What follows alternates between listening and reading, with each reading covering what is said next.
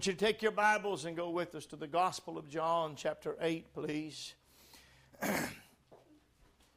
Not going to be covering everything I did Wednesday night. If you're interested, I hope you are, and maybe you'll be interested enough to listen to what we taught about in the first half of this chapter, a little bit more than the first half of this chapter on Wednesday night. Yeah.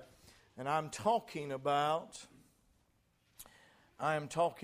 this business of this covenantal discipleship, this discipleship that you and I have that's a covenant with Christ. And I've been talking about statements that the Lord makes about us, about His disciples. And we dealt with the one in Luke 6:40. And I don't know about you, but I've become more conscious of the fact that Christ is working in me. Nothing is as accidental in our life when you have a sovereign God. Amen. And I say that there can be, in some sense, things that we do call accidents, but we yet understand that even if it is an accident, you stub your toe, you didn't mean to, you trip, you fall, you wreck the car. We call it an accident because you didn't mean to do it. You didn't get up that morning planning to go have a wreck. If you did, you were insane, but you planned to drive and keep it between the ditches, as the saying goes, and not have an accident. But you didn't plan on the deer shooting out in front of you. You didn't plan on the brakes failing. You didn't plan on whatever happened. And in so doing, there are accidents. That's true. But we are also conscious and aware that there's a sovereign hand that either allows or doesn't allow the accident. Amen. And so we can rightfully call it an accident. That's okay to call it that. But at the same time, we understand there's a sovereign hand that allows or disallows something to take place. But in everything He has made us a promise, and we know that all things work together for good to them that love God, to them that are the called according to His purpose. We understand that, amen? And so we understand today that there's a process going on in our life, and I feel that more and more. In Luke 6:40, we talked about the disciple is not above his Lord or his master, but he that is perfect shall be as his master. He wants to make you like Him. He wants to make you like He is, and He wants to shape you, and that is His priority. The priority of Christ is not your comfort. The priority of Christ is not a convenient life. The priority of Christ for you is not an easy life. The priority of Christ is not for you a life of material wealth. His priority is your character. His priority is to conform you to be like Him. That's number one priority. His number one priority is not your finances, all right? His number one priority is not even your health. His number one priority is your inward man, your character. That's what He wants to be like Him. All the other is peripheral. All the other is an addition to. It's those things that shall be added unto you if you seek first the kingdom of God. But first priority is the kingdom of God and His righteousness, and the other things come as they can come and as He wills that they come. But He will, of surety, take care of us. There's no doubt about it. But His priority is my faith. That my faith, hallelujah, though it be tried with fire, might be found. Hallelujah. Oh, it's more precious than gold, but it might be found unto praise and honor and glory at the appearing of Jesus Christ. So there is in your life a process that God is working through every detail to perfect you and make you to be like Him. His desire is not to destroy you, but to build you. The second great statement the Lord makes about the disciple is found in John chapter 8, 31 and 32, I believe it is, and we talked about it. Jesus said to those disciples that if you believe on me, He said them that believe in Him, if you continue in my word, then are ye my disciples indeed, and ye shall know the truth, and the truth shall make you free. This is a powerful declaration that Jesus, the second in this passage, the first I'll go back to in just a moment, but this is the central declaration that we're talking about this morning. And I've been taking John 8 verse by verse, and I covered the first 32 verses on Wednesday night. And I'm going to pick up here this morning and just share with you some things about the second principle of discipleship. The first one being that He is transforming your life into His image. The second being that Jesus Christ came to reveal truth, and that the disciple walks in truth. The second great principle of discipleship is truth. We live and walk in the truth, and that truth does something in our life. In this passage, the first thing and a primary thing the truth will do for you, and that's a necessary thing for it to do for you, is that it liberates you from sin. The truth will make you free. And we're going to talk about that freedom here this morning. And I'm going to put this together probably today and this afternoon as well, putting it together with 1 John chapter 3. And there's a lot of things in this chapter of John 8 that I want to put together for you. And I want you to see how things are flowing. And I cannot cover everything I covered Wednesday. So take your Bible, and we're going to look here at verse 31 and begin there of John 8. Now, as He spake certain words, and we dealt with those Wednesday night, that He talked about His lifting up. He talked about that He was the I am. He has made this statement a couple of times now and said if they did not believe that He was the I am, they would die in their sins. And we shared with you, we know and the Jews knew that the title or the name I am is a name of deity. It is a divine name. It is not something that a man can proclaim. I can say to you, I am Daniel Woods, but I cannot say to you, I am, and leave it open. I can't do that. I can't say that I am self-sufficient. I am self-dependent. I am dependent upon things external, but God is the I am. In Him is life. Amen. He doesn't have a source of life. He is life. I'm not life. I need a source. I have to get my life from something else. I'm not light. I need a source. I have to get my light from somewhere. I have to get my liberty from somewhere. I have to get my light. I have to get my life. I have to receive my law. If I become a law to myself, I will self-destruct. I need law and life and light and liberty and love. All of that I must receive because it exists outside of me. But for God, it doesn't exist outside of Him. God is love. God is light. Amen. And God is life. And God is completely free. He has all liberty. And God is our law. He is the source of law and life and liberty. And so we understand those things. And Christ is telling them that I'm the I am. And He says, when you've lifted me up, when you have crucified me and lifted me up, then you are going to see something there and understand that what I have taught has come from the Father. And we saw that. I didn't go into everything that's a message in and of itself and talk about the cross and the revelation that is there. But we know that on that cross we saw the battle. We saw the darkness. Actually, all we could see was the darkness. We were not allowed to peer into that and watch the battle. But we know when He came out of it, He had victory. We know that the cross was not His demise. The cross was His victory. The cross was not an end. It was a beginning. The cross was not something that brought Christ to defeat. It was something that brought Him to a place of conquering the enemy and overcoming him. He overcame. He cast out the prince of the world. When He said, I'm lifted up, the prince of the world shall be cast out. Oh, glory. When He was lifted up, it was there that He paid the price for our sins. The Son of Man, even as Moses lifted up the serpent in the wilderness, so must the Son of Man be lifted up from the earth. And He said, if I be lifted up from the earth, I will draw all men unto me. He didn't say, I'll draw all men unto another God. He didn't say, I'll draw all men to another them, I'll draw them unto me.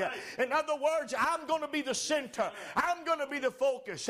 And the very thing about that cross that they meant to destroy him and defeat him became a source of hope. Hallelujah. It became a source of life. As the blood flowed down that old rugged tree, as the blood flowed down from those nails prints in his hand and his feet and upon his brow, it did not become a testimony of death. It became a fountain of life. It didn't become something that became his passing off to oblivion. It became that from which he would make many sons and daughters and bring them into the kingdom of God. Amen.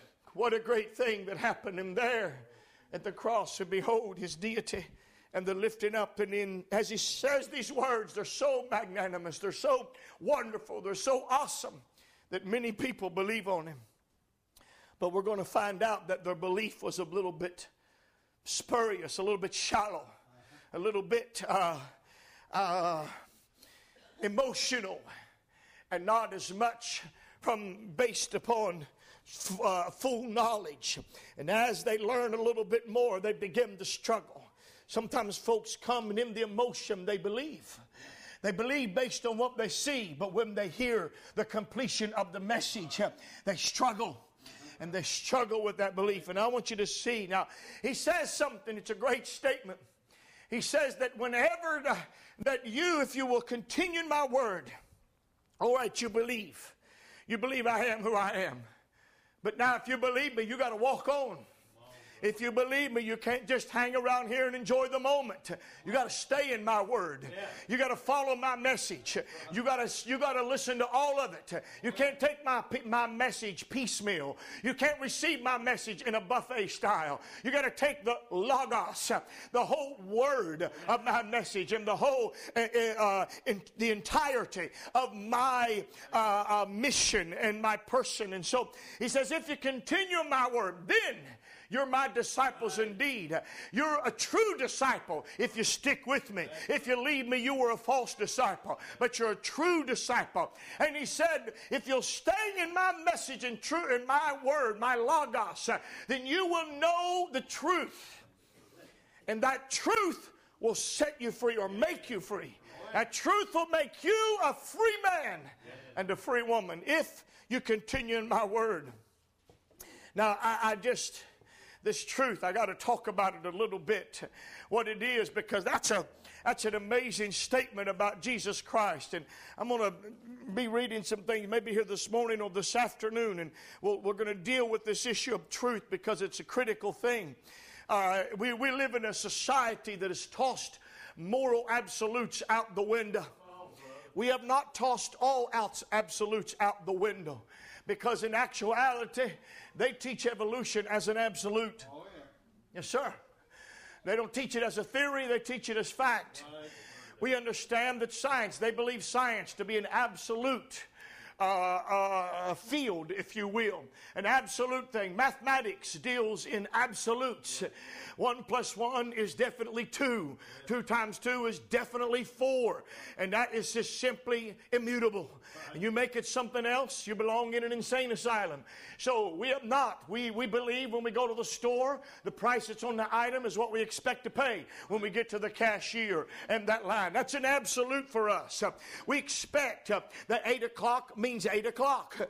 We expect that when we're told to arrive at work at 8 o'clock, he didn't mean 8:30, he didn't mean 7:30. He meant 8 o'clock. And we set our watches based on absolutes. Can't get away from that. So they haven't thrown out absolutes altogether. The problem that they have thrown, the issue with absolutes is only in the realm of morality. That's where they want to get rid of it. They're not bothered by absolutes in science, absolutes in mathematics, absolutes in English, and A is an A, a B is a B. They're not bothered with those kind of absolutes. They're bothered when you say, thou shalt not kill. They're bothered when you say, thou shalt not commit adultery. They're bothered when you say, thou shalt not steal. They're bothered when you say, thou shalt have no other gods before me. They're bothered when you say, thou shalt not bear false witness. Thou shalt not covet. Thou shalt honor thy father and thy mother. Now you have given them something that deals with their pleasure. Now you have touched their heart. Now you have reached to their inward motives. And there they want to be free to do as they want, not as they should. They want no restrictions there. But Jesus Christ makes a statement. He assumes moral absolutes.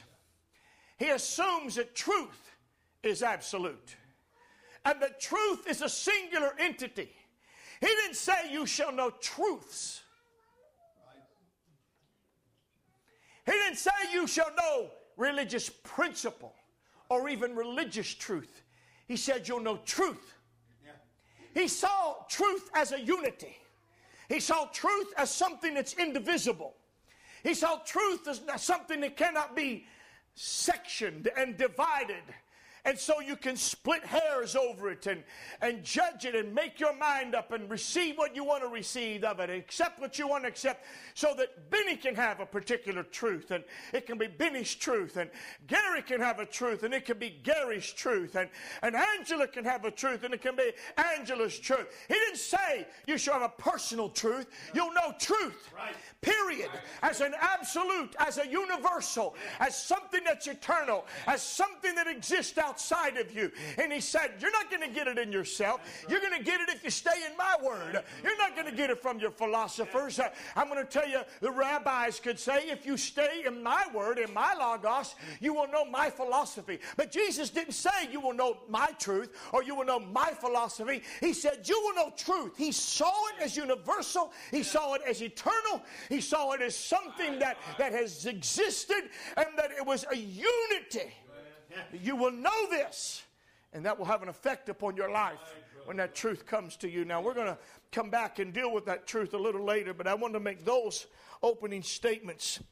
And let's watch the trouble now begins to unfold for him again. Verse 33. And they answered him, we be Abraham's seed, and were never in bondage to any man. How sayest thou, ye shall be made free? Now, already, remember, this is the very crowd that believed on him. Yeah. The Bible said that as he said these things, many Jews believed on him. Many believed. And then the Bible said he spoke directly to those that believed on him. Yeah. Then said he to those Jews that believed on him. And now, all of a sudden, they've run up against an obstacle, because he said, if you'll get in my philosophy, my logos, he said, you're going to know truth. Universal, absolute truth. And he said, that truth will make you free. Whoa, wait a minute. We like your sayings. We like you. We like your healing power. We like your acceptableness. We like your approachableness. We like your kindness and your compassion. But whoa, what are you talking about being made free? We are the seed of Abraham, and we were never in bondage to any man. Now, I find that, first of all, to be an amazing statement coming from the Jew. Come on. Now, he is either simply, now you'll notice it's stated in the congregate, we are Abraham's seed. Yeah. So it's stated in a corporal sense and not in an individual sense. Now, maybe they meant it individually, and none of them had been involved in any personal enslavement to another man. Maybe they meant it that they were not a slave to other men, but I don't think so. Jews were a proud people. They are today. They're very, very proud people.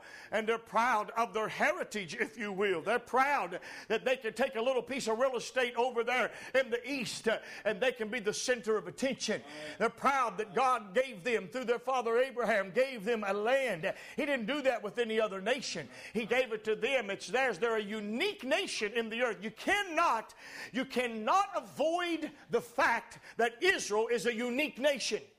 Can't get away from that. It's just the way that it is.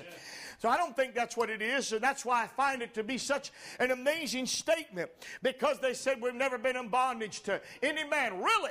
Well, I'd like to take you back in your history before you were ever a people, but after Abraham. You say you're the seed of Abraham. I'd like to talk about a period of several hundred years that you became in bondage to a people that were known as the Egyptians.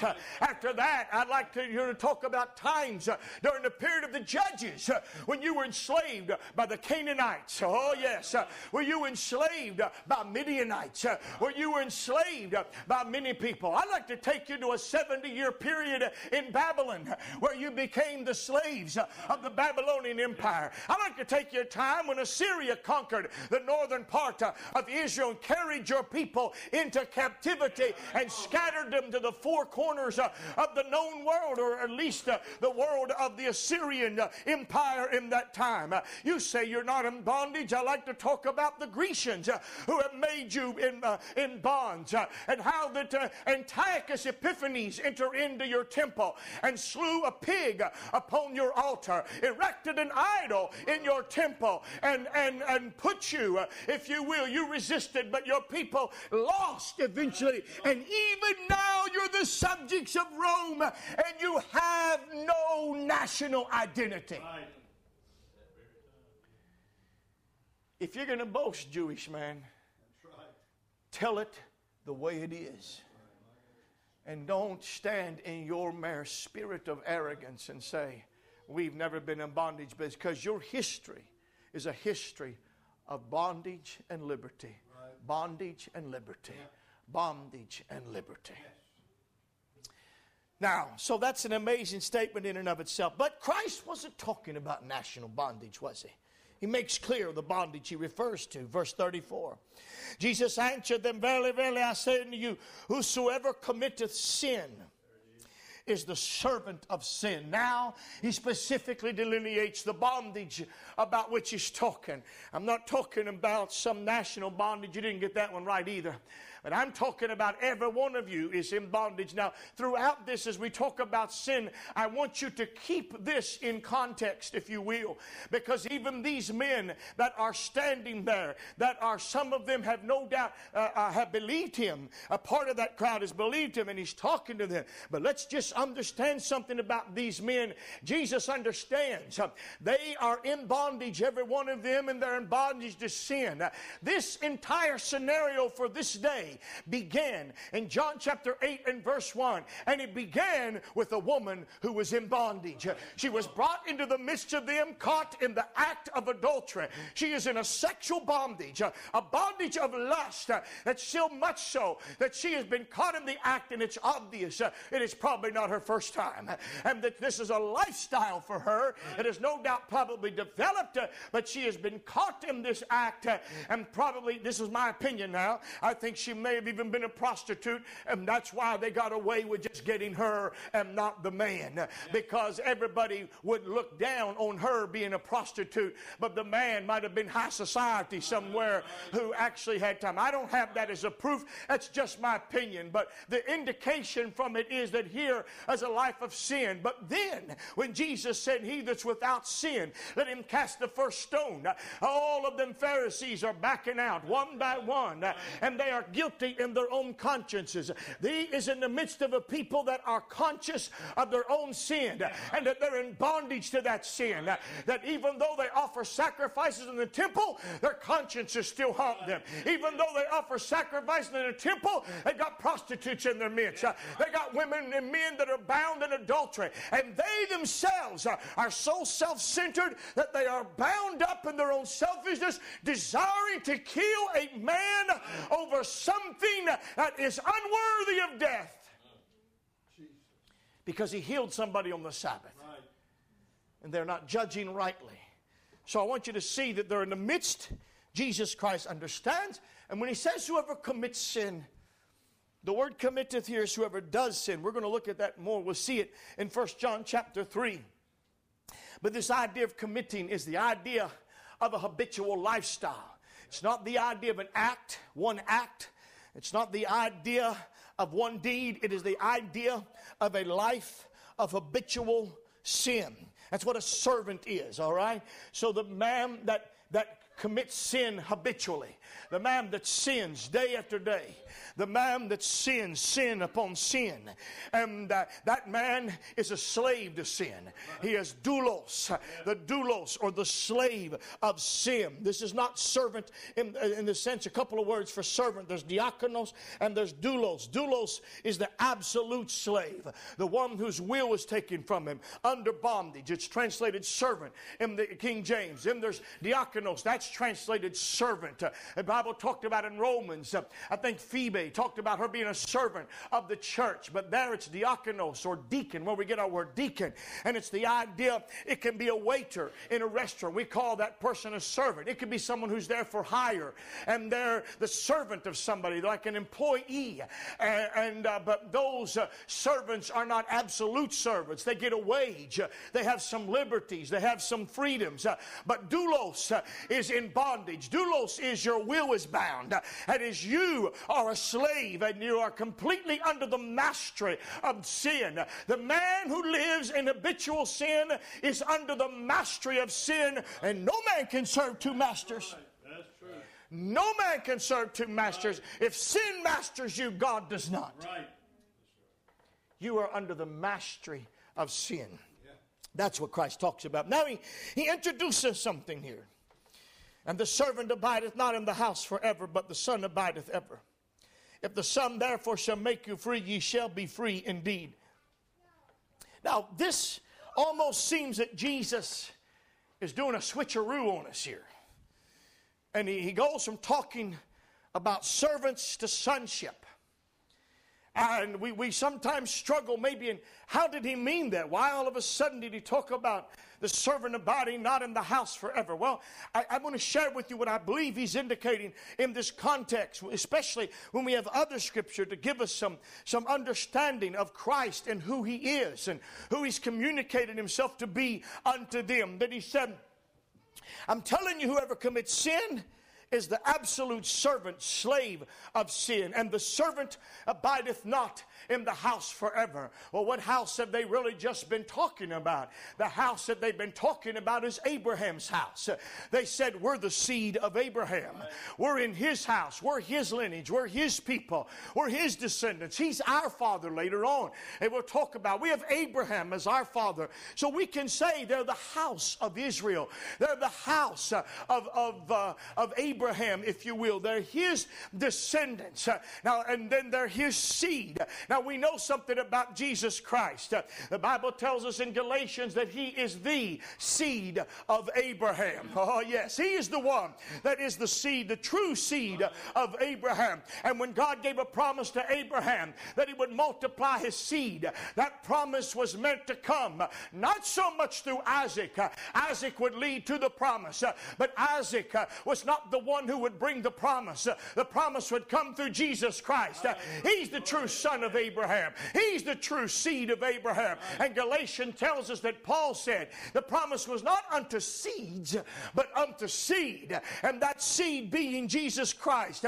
So that the multiplication, when God said to Abraham, I'm going to multiply your seed as the sand of the sea, he was not merely talking about having a physical lineage. He was talking about those who, yes, could have a physical tie. There would be those in that group, but more so, they would be the children of Abraham by example. They would be the children of Abraham by those who would follow his faith, would follow his vision, would follow his perspective, and that those people, that blessing would come, and that lineage would come through Jesus Christ, so that everyone that comes into the kingdom through Jesus Christ, we can say that Abraham is our father. He's the father of faith. He's the one that we look to as that first example of faith in Scripture, if you will, many ways, that he became the father of the Jews. And Paul said, it's not a Jew that is one outwardly, but one that is inwardly. Circumcision is not of the flesh, but of the heart. And we've been grafted in to this tree. We've been grafted into this tree. So I want you to see something, that Jesus is the seed. They're a servant in the house. He's the true son in the house. And he's free from sin. They're servants in the house, and they're servants of sin. And they can't free anybody. The servant doesn't abide forever. I'm going to tell you something. You may be Abraham's seed by a physical lineage, but I want you to know you're the servant of sin. And if you don't get free from your sin, you ain't going to stay in Abraham's house.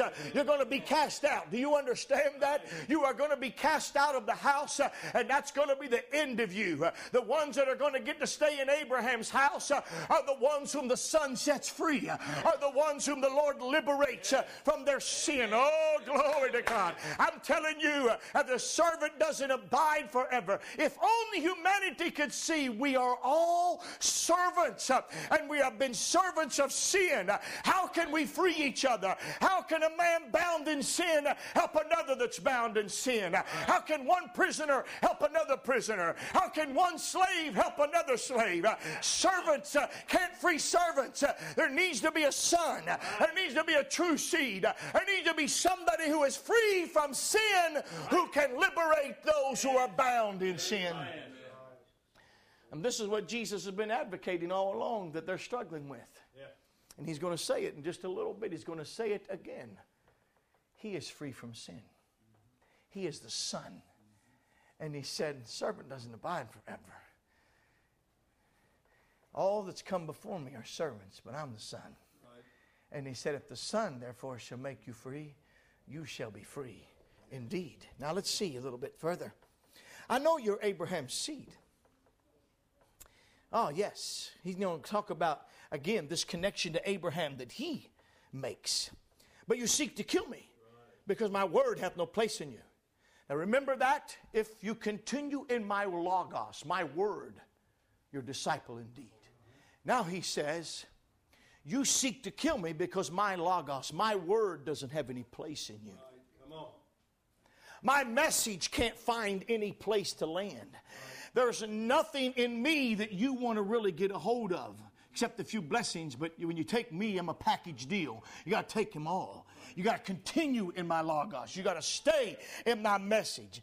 And so he says, I know you're Abraham's seed. I know you're the physical descendants of Abraham. But you seek to kill me. Right. Notice this. Jesus said, I speak that which I have seen with my Father, and ye do that which you have seen with your father. They answered and said unto him, Abraham is our father. Remember, we're talking about fathers, sons, servants, all that in this same context. Jesus saith unto them, if you were Abraham's children, you would do the works of Abraham. But now you seek to kill me, a man that hath told you the truth, which I have heard of God. This did not Abraham. Notice now, here's the point. Jesus is making a connection. He is now going to tell them, I know you're the seed of Abraham. I know you have a physical tie to Abraham. But you got a problem. That's your only tie to Abraham. You're servants of sin. You're men who don't want truth, and you want to kill me. And the only reason you want to kill me is because I've told you the truth. That truth pierced your heart. That truth pricked you. That truth revealed who you were. That truth penetrated you. That truth exposed you. That truth showed that you're in bondage. That truth showed you're full of hate. That truth showed that you're a hypocrite. That truth showed that you're in bondage. And that's why you don't like me. That's why you want to kill me. And he said, I'm going to tell you, Abraham didn't do this. Oh, no. Matter of fact, I believe that was Christ who appeared with those two angels one hot day on a sunny day in the afternoon. He showed up with two angels, and Abraham didn't kill him. He said, Sarah, prepare 3 measures of meal. I'm going to go get the lamb and kill it. And he fixed him a meal. He sat down and ate with him. He communed with him. Abraham, when he saw him, he never sought to kill him. No, sir. He fed him in the middle of the desert, and then he communed with him and interceded with him for Sodom and Gomorrah. But you, he said, you do the works of your father. He's letting them know that your tie to Abraham, in order to be a true connection, has to be a connection of character, not a connection of blood. It has to be a connection that's stronger than blood. It has to be a connection based on faith, not something that's based on the seed of a man, but rather that which is based upon the character of a man. And so now he says this. Let's listen to verse 41. You do the deeds of your father. And then said they to him, we be not born of fornication. We have one Father, even God. Really? Now they first claimed Abraham to be their father. Now they claim God is their father. Yeah. We be not born of fornication. Why did they say such a thing then? Well, to be born of fornication is what they considered Jesus to be. They considered Mary to have fornicated, and they knew that it was not Joseph's son. They didn't know whose son it was, but they knew that Jesus was not Joseph's son. Now, they say that later, but Joseph is going to go ahead and take and claim her. But the fact is that they know Joseph to be a just man, and Mary got pregnant before Joseph married her, and Joseph was not that kind of man. And so they consider her to be, Jesus to be born of fornication, and in some sense that can give him two fathers. You have the father that gave birth, that would have, in the natural line speaking, would have committed fornication with Mary, and then Joseph who raised him. And so two men would have been involved in that kind of scenario. But you're born of fornication. You're an illegitimate son. You're outside. We know who you are. Joseph has to adopt you. Joseph has to take you in. And he does. He does adopt Christ and give him his name and take him in. But you have to be adopted. We're not adopted. We're in this thing from the start. God is our father. Hey, God is Abraham's father. That makes God our father. So Abraham is our father, and God is the father of Abraham. So ultimately, God is our father. And Jesus says, wrong again. Listen to what he says. Jesus said unto them, if God were your father, you would love me, for I proceeded forth and came from God. Neither came I of myself, but he sent me. Why do you not understand my speech, even because you cannot hear my word? Notice now. Why do you not understand my speech? My speech is simply my sayings, the expression, the way that I'm expressing myself right now, the way that I'm communicating to you right now. You can't grab a hold of it. I'm talking about a connection to Abraham that isn't based on blood, but that's based on your character. I'm talking about not being a slave to nations. I'm talking about being a slave of sin. I'm talking about that I'm the light of the world and I can liberate you. I'm the son that is without sin. You are children that are the servants of sin. You have a physical connection to Abraham, but you've got no faith connection to Abraham. You can claim his blood, but you can't claim his character. Oh, yes. But you can't even grasp what I'm talking to you. You can't even grasp the significance of your enslavement in sin. You can't grasp your connection to Abraham. You can't get a hold and understand my communication, because my whole message, doesn't have oh my, you don't know God. Oh, people get upset when we say that. People get upset today when we sometimes look out and say, that man doesn't know God. Right. Yeah. I'm going to tell you right now, there's at least two in this world that knows whether or not you're saved. You and God. Right. I'm going to say it this way. You can't be saved and not know it. Got that? That's right. Now, you can be deceived, but if you're in truth, you know it. Right. All right. Now, you can be deceived. You can think you're in truth and not be in it. Yes. But you can't be in it and not know it. That's right. Amen. No, it's that way, all right? That's a sure thing. Yeah. And Jesus, he mentioned it earlier. We talked about it Wednesday night.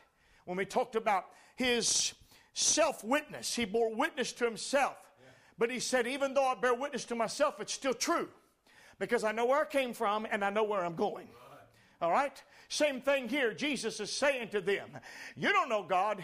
He said, but I do know God. Yeah. Because I came from him. Ooh, glory. I'm coming back to him. I know where I've come from. I proceeded from God. I know exactly who God is. And I can tell you, if you knew God, you'd know me. Because Jesus is God. Woo, hallelujah. The Father and Son may be distinct in persons, but they are not distinct in character. Oh, they may be distinct in the sense of, again, their divine personhood, but they are not distinct in their divine being and character. Jesus and the Father, the Son and the Father are equal, and they are co-equal, they are co-eternal, and they have been together for all of eternity. And what one does, the other does in that regards. There is, if you will, a unity. There is a oneness in the Godhead, so that the love that is in Christ is the love that's in the Father. The goodness that's in Christ is the goodness that's in the Father. And that's why Jesus could say, if you've seen me, you have seen the Father. Right. Come on, brother. Go ahead. Because he's no different than I am in his nature and character. So do not claim to know God and not know me. Because if you knew him, you would surely recognize me, because I came from him. That's right. Amen. I have the same spirit. I'm of the same nature. I'm of the same unity. Hey, that's not how Abraham was before all of this. Abraham, have you ever thought about that? Abraham is out in the middle of the desert, and it's a hot day, and three strangers all of a sudden appear on the horizon. And when they get to him, he is up and ready to serve them. And as he talks with them, he begins to understand one of them is none other than God. He sees him. He communes with him. He intercedes with him. He entertains him. Oh yes, I'm telling you, this is what he saw. Abraham had a vision that saw beyond the present day. He looked for a city whose builder and maker was God. The Bible said he never received the promise, but he saw them afar off. He declared that he was a pilgrim and glory. He was a pilgrim and a stranger, and that he was headed somewhere. Abraham knew that voice. He had heard God talk to him. When that voice told him to leave Ur of the Chaldees, he left Ur of the Chaldees. When that voice said you're going to have a son, he believed him. When that voice said sacrifice that son, he went to sacrifice that son. When that voice said that your seed will be Isaac and not Ishmael, he believed God. Oh, glory. When that voice said go and fight, he would go and fight. He recognized God. Why? Because he had that spirit. He was called the friend of God. Woo. Abraham was called the friend of God. He could recognize God because he had God's heart. He could recognize God when he saw him. He recognized God's character because he had God's heart. He thought God's way. He obeyed God. You see, when you're a real Christian, you recognize real Christianity. When you're full of the real Holy Ghost, you recognize the activity of the real Holy Ghost. Oh, glory. And when you're of God the Father, you will recognize the Son. That's it, brother. Amen. Yeah. Brother Woods, why are people so deceived? I'll tell you why they're deceived. Because there's no truth in them.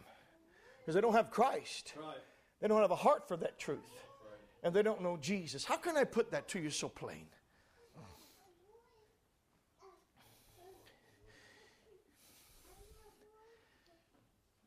There ought to be in us, and I know that our perception and sensitivities have to be developed. I understand that. But the Holy Ghost is the Holy Ghost no matter where he's at. That's right. Yeah. He doesn't put on a face. He doesn't wear a mask. He didn't show up in one church and espouse liberal theology and show up in another church and espouse conservative theology.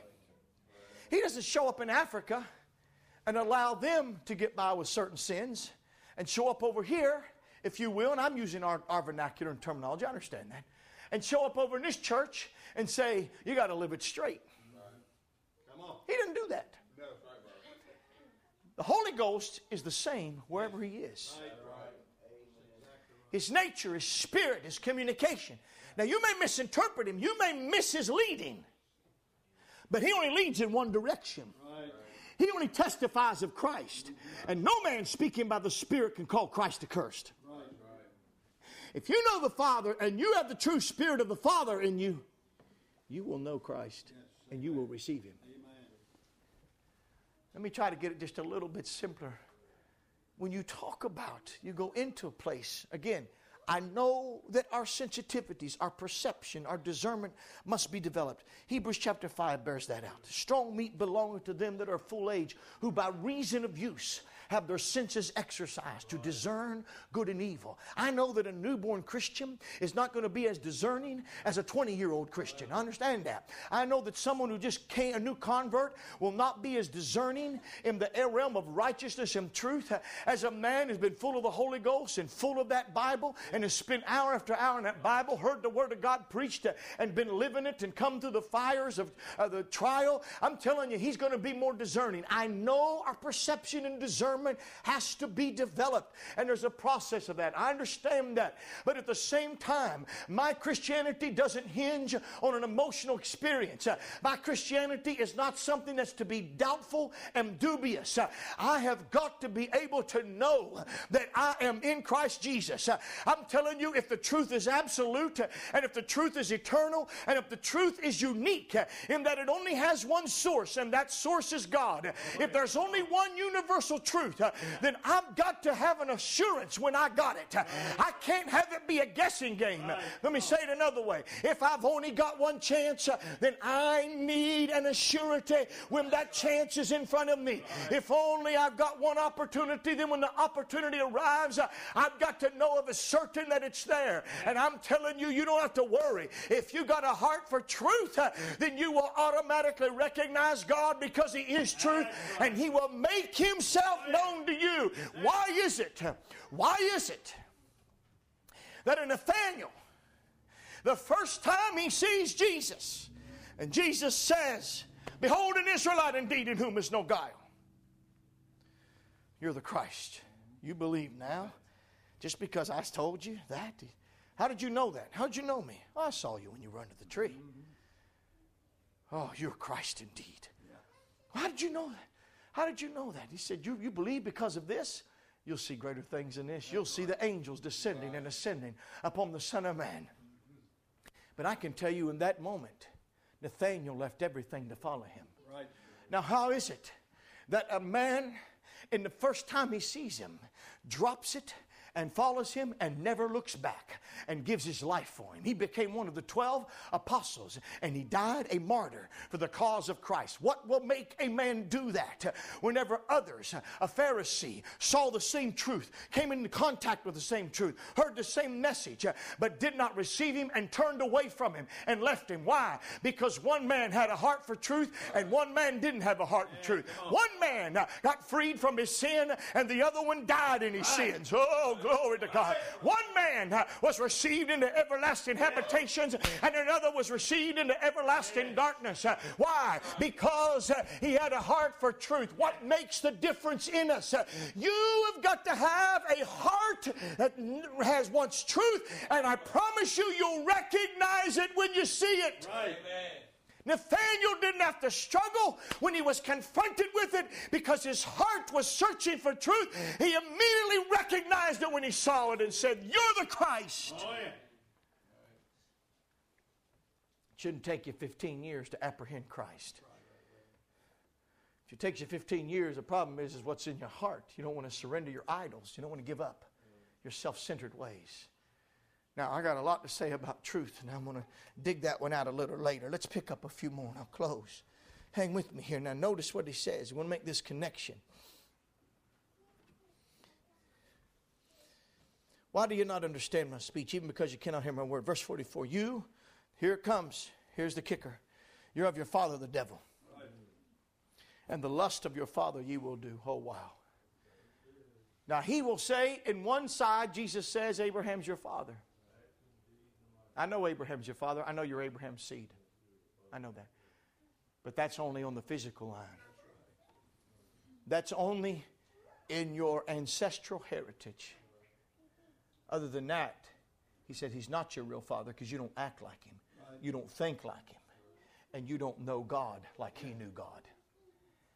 Oh, he's going to dig this one out further. Now, he says something about the devil. He was a murderer from the beginning and abode not in the truth. You're going to see that word truth a lot in sin in this passage. And we're going to see contrasted. Christ is not so much contrasted with the devil in this passage. he is contrasted with the Jews. Oh, yeah.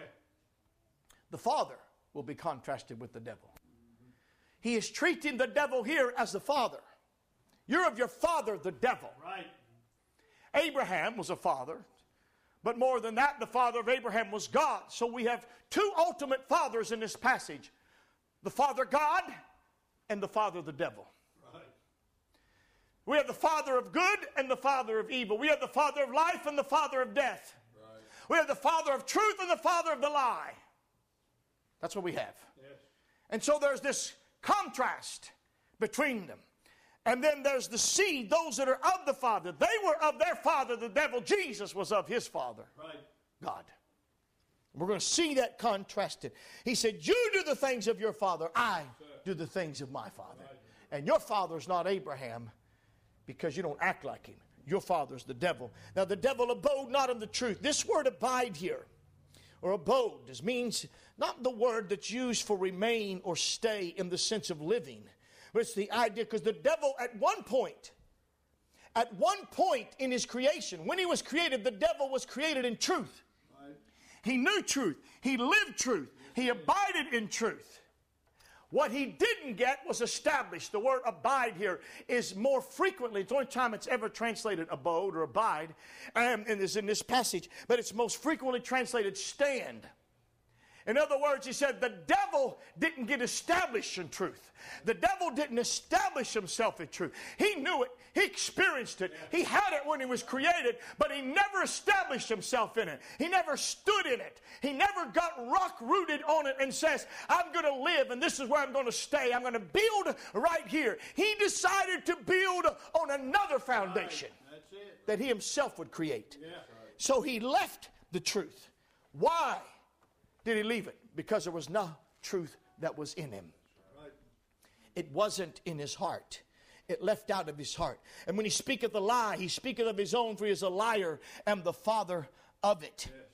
So we have him here being the father, and there are two things in this passage that come connected to the devil, and they become two primary sins that flow out of a principal, the principal sin. There is the principal sin, and out of that flows these two channels, if you will, that are connected and related. They come out of one, but they're kind of like two streams coming from one. And I want to explain that. Two things that are attributed to the devil that he is the father of. He is a father of killing. He's a murderer from the beginning, and he's a father of the lie. Now, the Lord, by so doing, has done something here. Listen to this very carefully. In this passage, I've already told you that Jesus saw truth as corporate, as a united absolute, a universal absolute. He said, when you follow me, you'll know truth as a universal absolute. He didn't say here that the devil's a father of lies. He's the father of the lie.